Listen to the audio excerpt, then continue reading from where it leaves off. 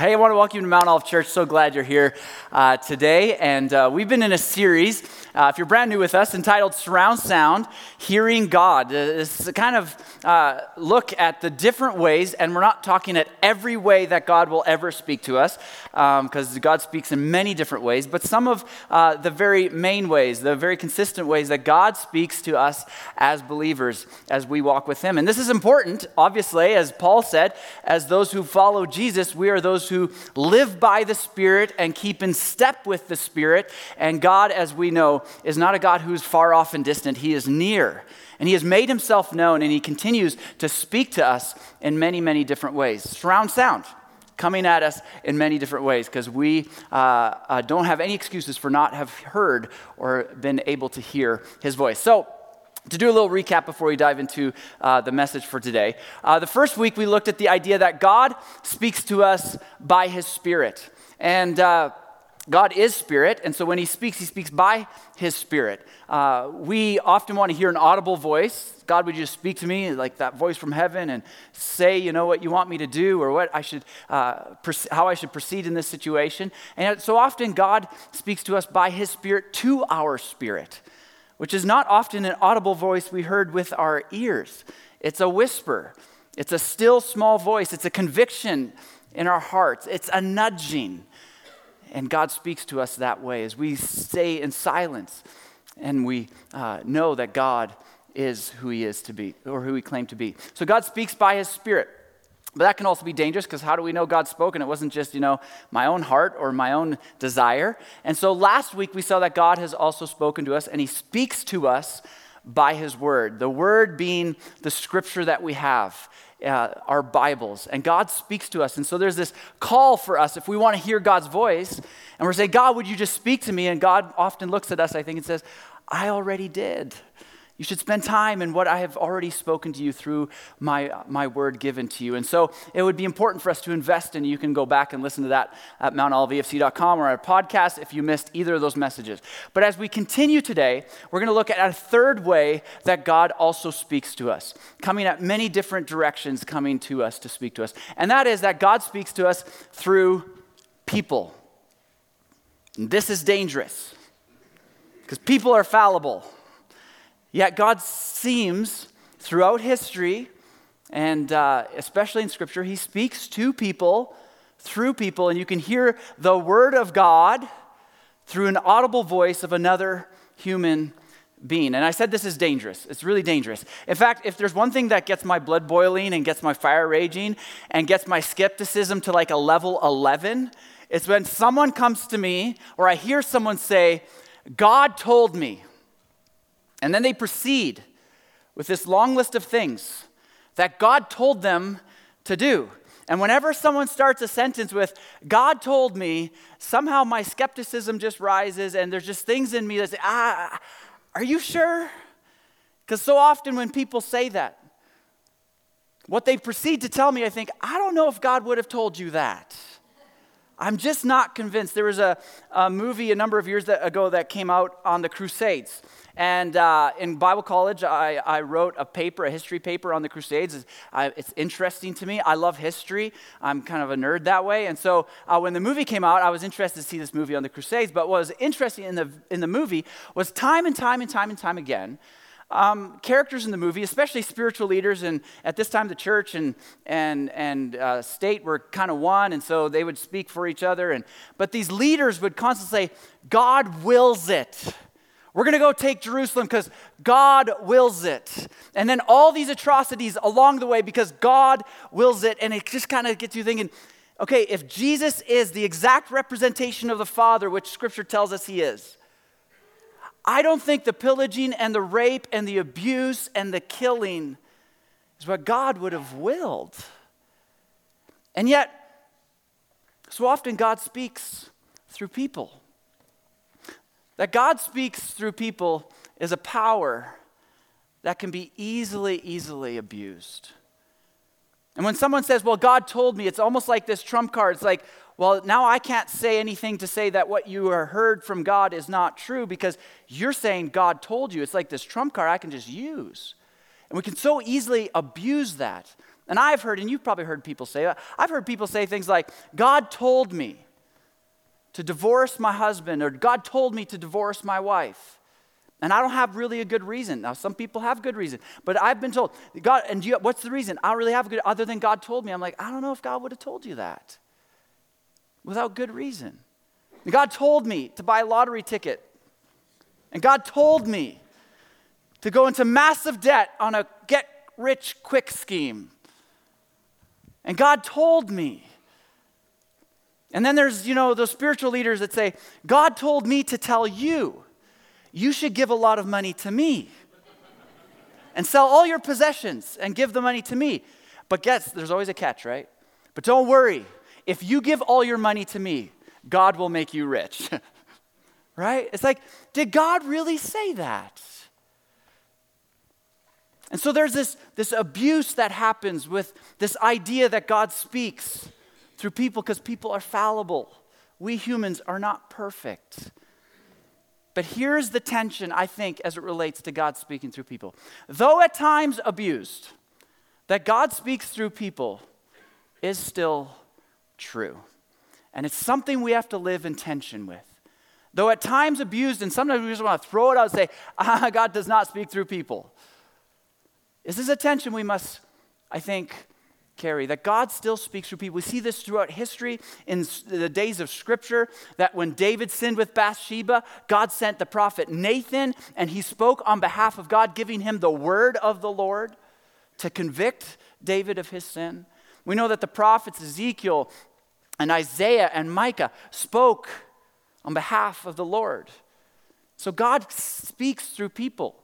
And sometimes this idea, God could speak through me, could make us feel kind of prideful and high on our horse. But don't get high on your horse. If God ever speaks through you and someone says, hey, I think God used you and spoke to me through you, don't get high on your horse. Here's why. Because God in Acts chapter 5 spoke through an unbelieving Pharisee. He can do that. In the Old Testament, in Numbers chapter 22, God spoke through a wicked prophet named Balaam. And on top of that, God also spoke to Balaam through his donkey.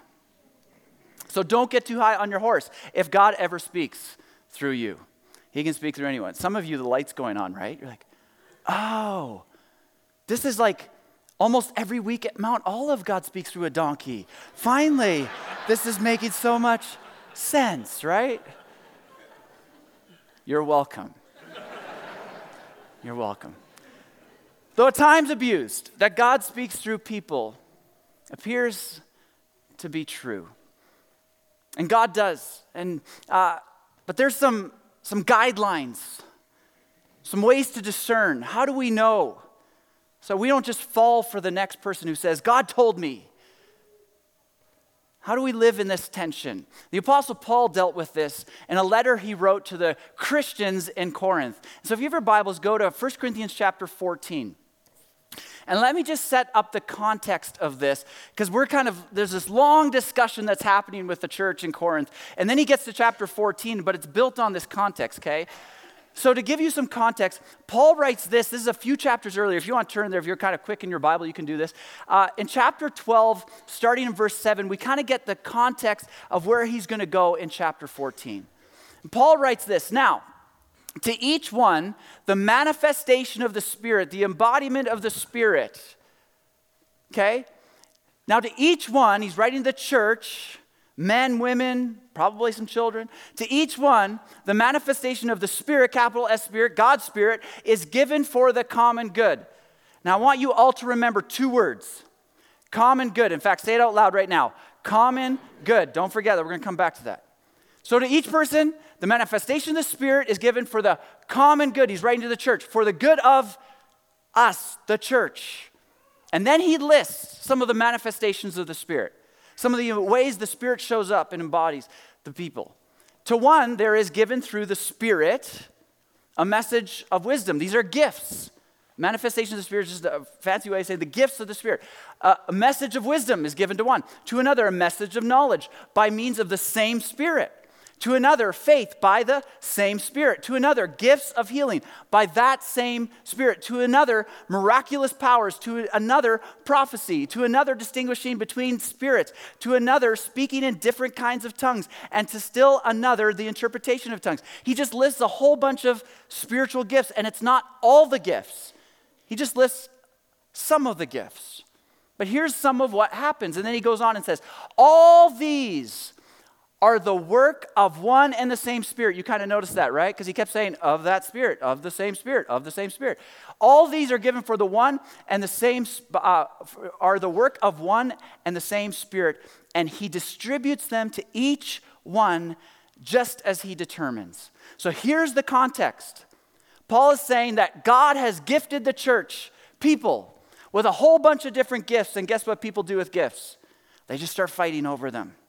And there's all kinds of disunity over the different gifts. And I want that gift, and I think that gift, and I don't know if I like this gift, and this gift's more important than that gift, and there's just all kinds of disunity. So here's the context. So Paul continues and says, oh, by the way, the body of Christ, the church, is kind of like a human body, and the human body has a whole bunch of different members, and each member is really important. In fact, you can't get along with the different members because we need each other. And so don't say one member is more important than the other, though just as with the body, not all parts of the body get the same public airtime. And so it is with the church. There are many different gifts, but some gifts don't get the same public airtime, but it doesn't mean they're less important. So he's talking about this whole unity thing. And then chapter 13, there's chapter 12. Chapter 13 comes along, and there's this long, extravagant, amazing, these words penned about love. And you know the passage. Some of the most famous words ever written on love. Chapter 13 of 1 Corinthians. Love is patient, love is kind. It does not envy, it does not boast. It's not rude or self-seeking. You know, you hear this at most every wedding. But what we don't realize is Paul didn't write this for a wedding. That passage on love was about unity in the church regarding gifts that is so disunifying.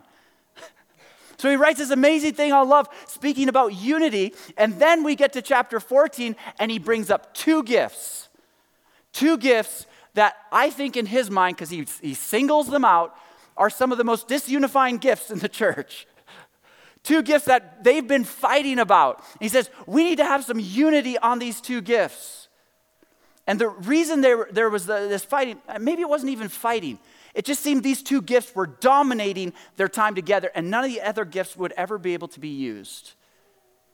And so he comes to this and says, let's talk about these two gifts. Now, what two gifts could just bring all kinds of disunity and fighting and kind of just overtake gatherings of Christians together?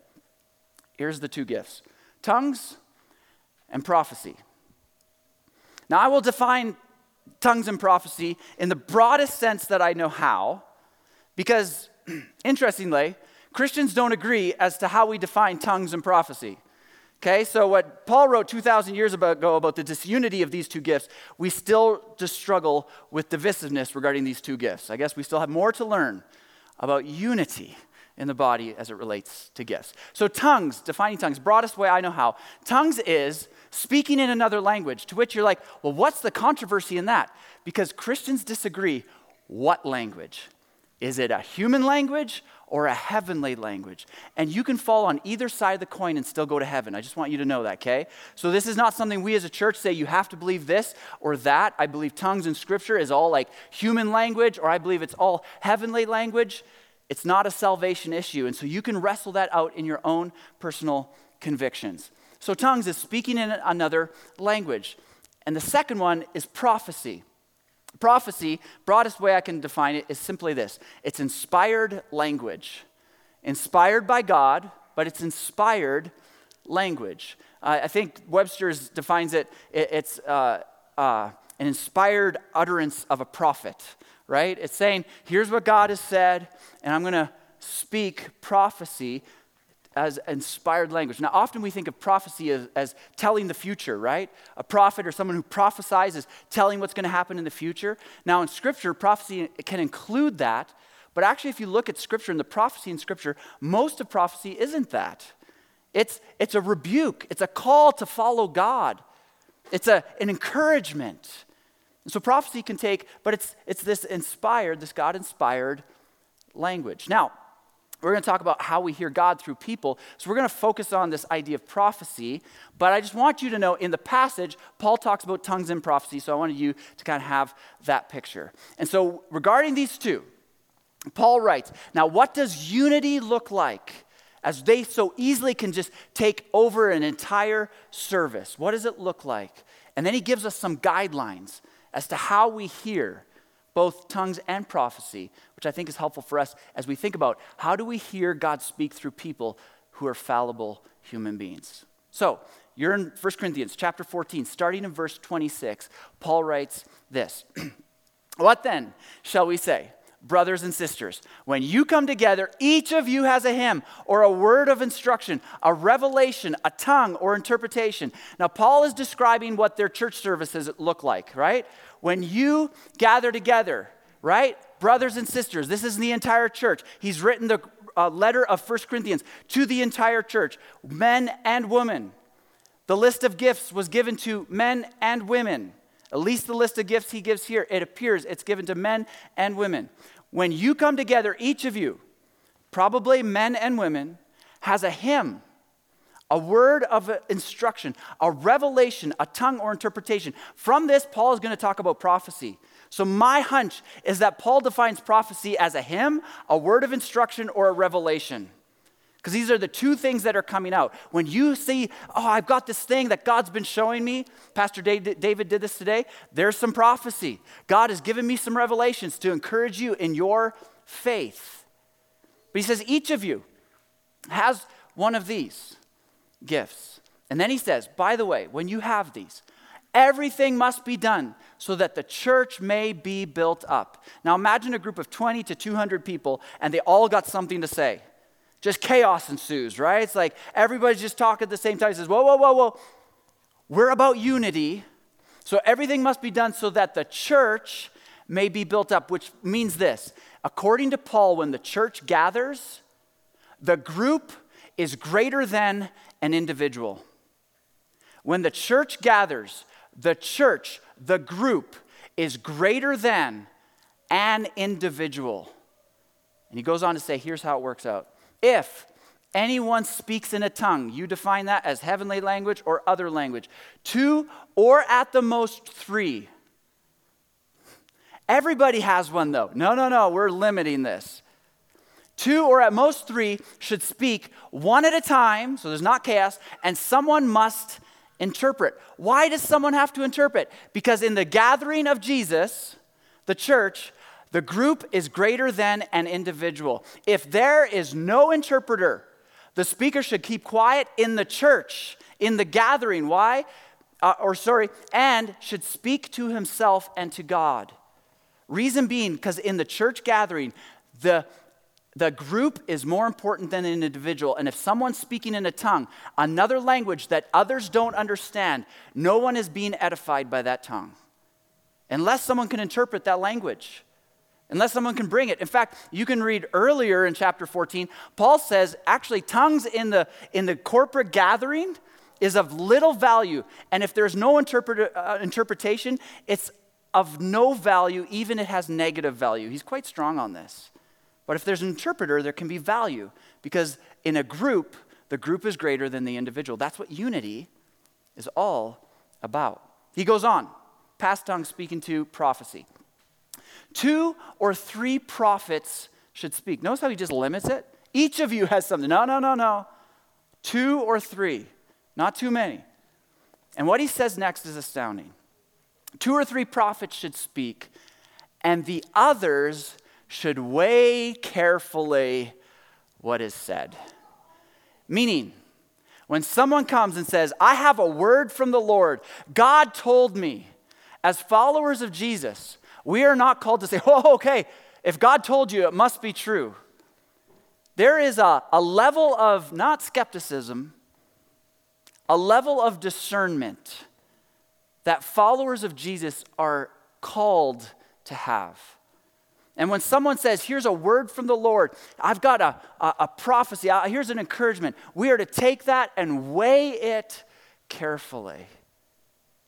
In fact, John, the apostle, the disciple of Jesus, says something very similar in 1 John chapter 4, verse 1.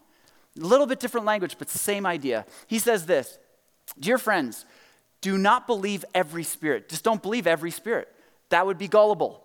Don't believe every spirit, but test the spirits to see whether they are from God. And then he says something interesting, because many false prophets have gone out into the world. Wait, are we supposed to test the spirits or the prophets? He says they're kind of one and the same. The prophet's message is the spirit with which you should be testing. Is that message from God? Because for every true prophet of God, for everyone who speaks a true word, an inspired word from God, there are people who claim, maybe even with good intention, to say, here's what God has said. But it may not be at all from God. So Paul says, 2 or 3 prophets should speak, and the other believers, should weigh carefully what has been said. In fact, when you come to church on Sunday and you hear the donkey up here speaking, it would be wise for you to weigh carefully what you hear. In fact, Paul, who was an apostle, had great authority in the church, went around speaking the truth, the gospel, the good news of Jesus. And Luke tells us in Acts there's a group of people that did this really well. And Paul just spent some time in Thessalonica. He goes down the road to Berea. And Luke, who wrote Acts, says this. He says, now the Berean Jews were of more noble character than those in Thessalonica. For they received the message, which is the gospel that Paul had been given them, with great eagerness, and they did not just accept it gullibly, and examine the scriptures every day to see if what Paul said was true. Now think about this. Paul wrote nearly half our New Testament. Why wouldn't you just accept it? Luke says they were of noble character. It is of noble character. I don't know who your favorite pastor is. I don't know who your favorite podcaster is. I don't know who your favorite author is. But if you just accept it without ever weighing, that is not noble, even if what they said was true. Paul, what he said was true. He was from God. But Luke says it's of noble character to say, wait, we gotta weigh this out, and we're gonna weigh it on the scales of Scripture. We're gonna weigh it on the scale of Scripture. You know why? Because God does not change. And anything God will say will always be consistent with what God has already said. Anything God will say, and if someone says, hey, God revealed this, okay, if it's true, it will be consistent with what God has already said. Even the gospel was already present through Jesus, was already present. He was already there in the Old Testament. The New Testament just shows us the revelation of what God was already showing throughout the Old Testament. It wasn't something crazy new. It was new, but it was already present. And they searched the scriptures. They said, this makes sense. We are saved by faith, by God's grace through faith, just as Abraham believed and was credited as righteous. It was already present. So he says 2 or 3 prophets should speak, and the others should weigh carefully what is said. And then he goes on, and if a revelation comes to someone who's sitting down, the first speaker should stop, for you can all prophesy in turn so that everyone may be instructed and encouraged. Again, because in a group, the group is greater than the individual. So one person doesn't get all the time. And then he goes on, the spirits of the prophets are subject to the control of prophets. Meaning if God has given you something to say, that word is still under the control of you as a being. Just put this in kind of terms we can all understand. If the pastor preaches too long, just share this verse with him. I know you had a lot from the Lord to say today, Pastor. But the spirit of the prophets is subject to the control of the prophets. Just stop. It's noon. We want to eat, right? Okay. So, for God is not a God of disorder, but of peace, as in all the congregation of the Lord's people. And Paul's going to summarize this in a couple verses, but he has this kind of interlude that's confounding. And I can't skip over it because you're going to be like, hey, you skipped over it. We got to talk about this. And it's a little confounding. So let me read this, and then I'll just share very briefly about it. But I don't want to rabbit trail on it because I don't think Paul wants us to rabbit trail on it because he comes back to summarizing what we've just talked about. So what comes next is women should remain silent in the churches. They are not allowed to speak but must be in submission as the law says. If they want to inquire about something, they should ask their own husbands at home, for it is disgraceful for a woman to speak in the church. Okay, so we can get sidetracked, as you can see. Paul, I don't think wanted us to get sidetracked with this because he does not elaborate on this. And here's the challenge. Many scholars don't know what Paul's point is in this very well. Generally speaking, but what is he getting at? Because Paul, in the context of this, has already said, here's the list of gifts, and he does not specify for which gender. Secondly, in 1 Corinthians chapter 11, which is 3 chapters earlier, he's already given specific instructions to both men and women regarding what they are to do when they pray and when they prophesy, which means women were allowed to prophesy. So why now, at this point, does he make these 3 statements in 3 different ways, telling women they're not allowed to talk ever at all absolute truth? Scholars don't understand. In fact, even scholars that would take a view that women are not allowed to hold every office in the church, do not allowed to have every kind of spiritual influence and oversight in the church, do not use these 2 verses as their primary reason for that theological belief. So there's other places you can wrestle with Scripture, but this one just seems a little challenging.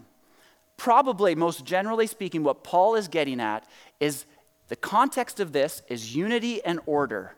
So something must have been happening in that congregation that was disrupting unity and making things disorderly that Paul felt the need to say this.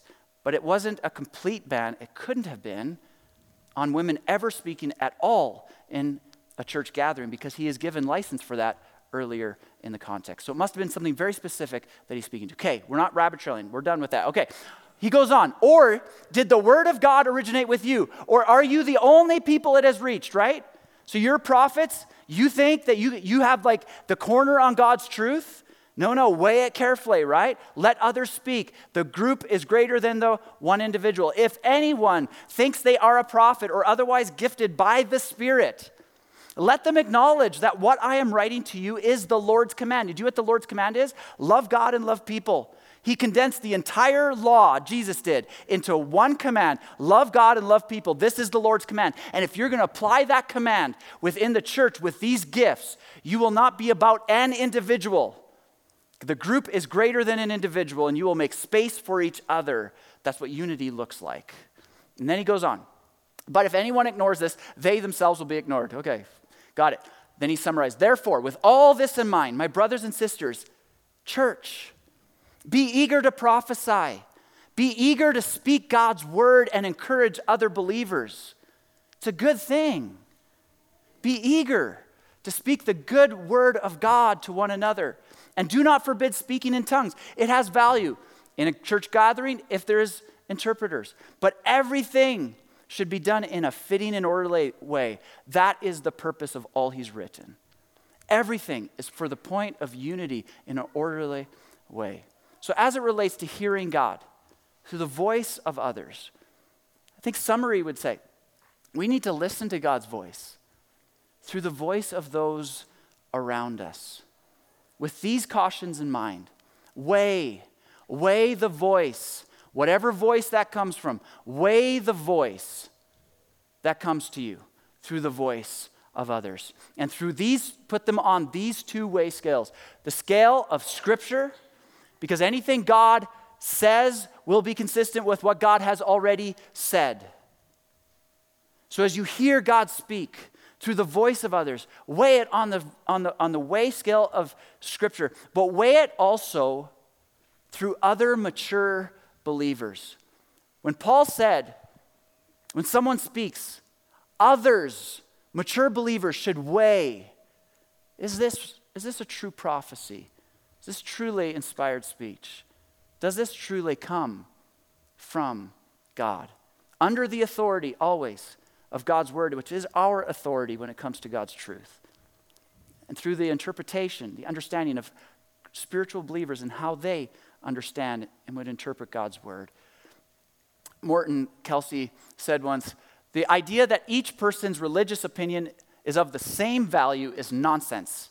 For there is a body of knowledge which is tested by time that can be transmitted by the church to believers." Weigh the voice as it comes to you through the voice of others. Weigh it on the scale of Scripture and through the voice of other believers. And then after it's been weighed, receive it. After you've weighed the voice as it comes, be those who receive, as we see the Bereans did. They weighed it, but they were of noble character because they weighed it on the scale of Scripture. But when they saw it was true, they were those who received the word spoken to them. And if you are going to hear God's word and you're going to weigh it, but you're not going to receive it, then God may as well not speak to you because his word is of no value to you. If we do not have the humility to say, God has now spoken, and I need to receive that word, I need to listen to that voice as it comes through the voice of others, and then allow it to change us. You know, I was going to share some stories of how God has spoken to me through others, but the spirit of the prophet is under control of the prophet, and we're out of time. But I want to leave you with this encouragement. God is speaking to you, and he's speaking to you from many different directions. And as you hear the voice of others, especially those who are mature Christians, but maybe even a donkey from time to time, consider, is this from God? And that doesn't mean make every conversation spiritual, right? Like, my friend asked me, do I want chicken or beef? I'm like, God, are you speaking something to me through this? Like, I don't know. I think maybe no. But don't write every conversation as an unspiritual. God comes to us and if God is impressing something on your heart, and then all of a sudden someone comes and says, I think God just kind of laying, I need to encourage you in this. And you're like, where did that come from? And then someone else says, I think I need to encourage you. And then you're like, where did that? Maybe God's trying to get your attention. And then you read Scripture and you're like, God, you're kind of saying this again. And I think you're trying to get my attention. What are you going to do with that? And I would encourage you, pay attention to what people are saying. What people come to you and weigh it. Say, God, what are you speaking to me? I know many times people have spoken to me and it's led me because of their wisdom, and wisdom comes from God, so I think it came from him. It was wisdom and direction in my life. It was courage to step into something I did not have the courage to step in at that time. It was a revelation of knowledge that I was not aware of.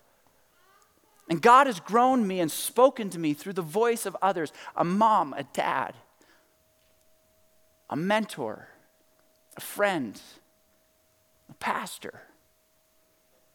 So as you consider how God may be speaking to you, just because there are false prophets, don't write off every truth that comes through the mouth of a human. Because God uses people to encourage other people with his inspired truth. Amen. Let's pray together. Father, thank you for your word. Thank you for your word that encourages us, and that we can speak the truth of your word to one another. And Father, we want to be those like the Bereans who as we hear your truth, that we weigh it. We don't want to be gullible people. We weigh it in Scripture and through the lens and scale of other believers who would help us to understand what is true. And we know for every truth that we have an enemy who has counterfeit truths that are close to the truth that try to deceive us and pull us away from our faith in you. So Father, give us wisdom and discernment, but give us courage too, to receive the word that you give us as you give it to us, even as it comes through the mouth of others. We pray this in your name, Jesus. Amen. Thanks so much for joining us today. We trust you have been encouraged and challenged in your faith journey. If you're desiring prayer, want more information on our church, want to partner with us, or be involved in any way, please go to our website at mountoliveefc.com. We'll see you next time.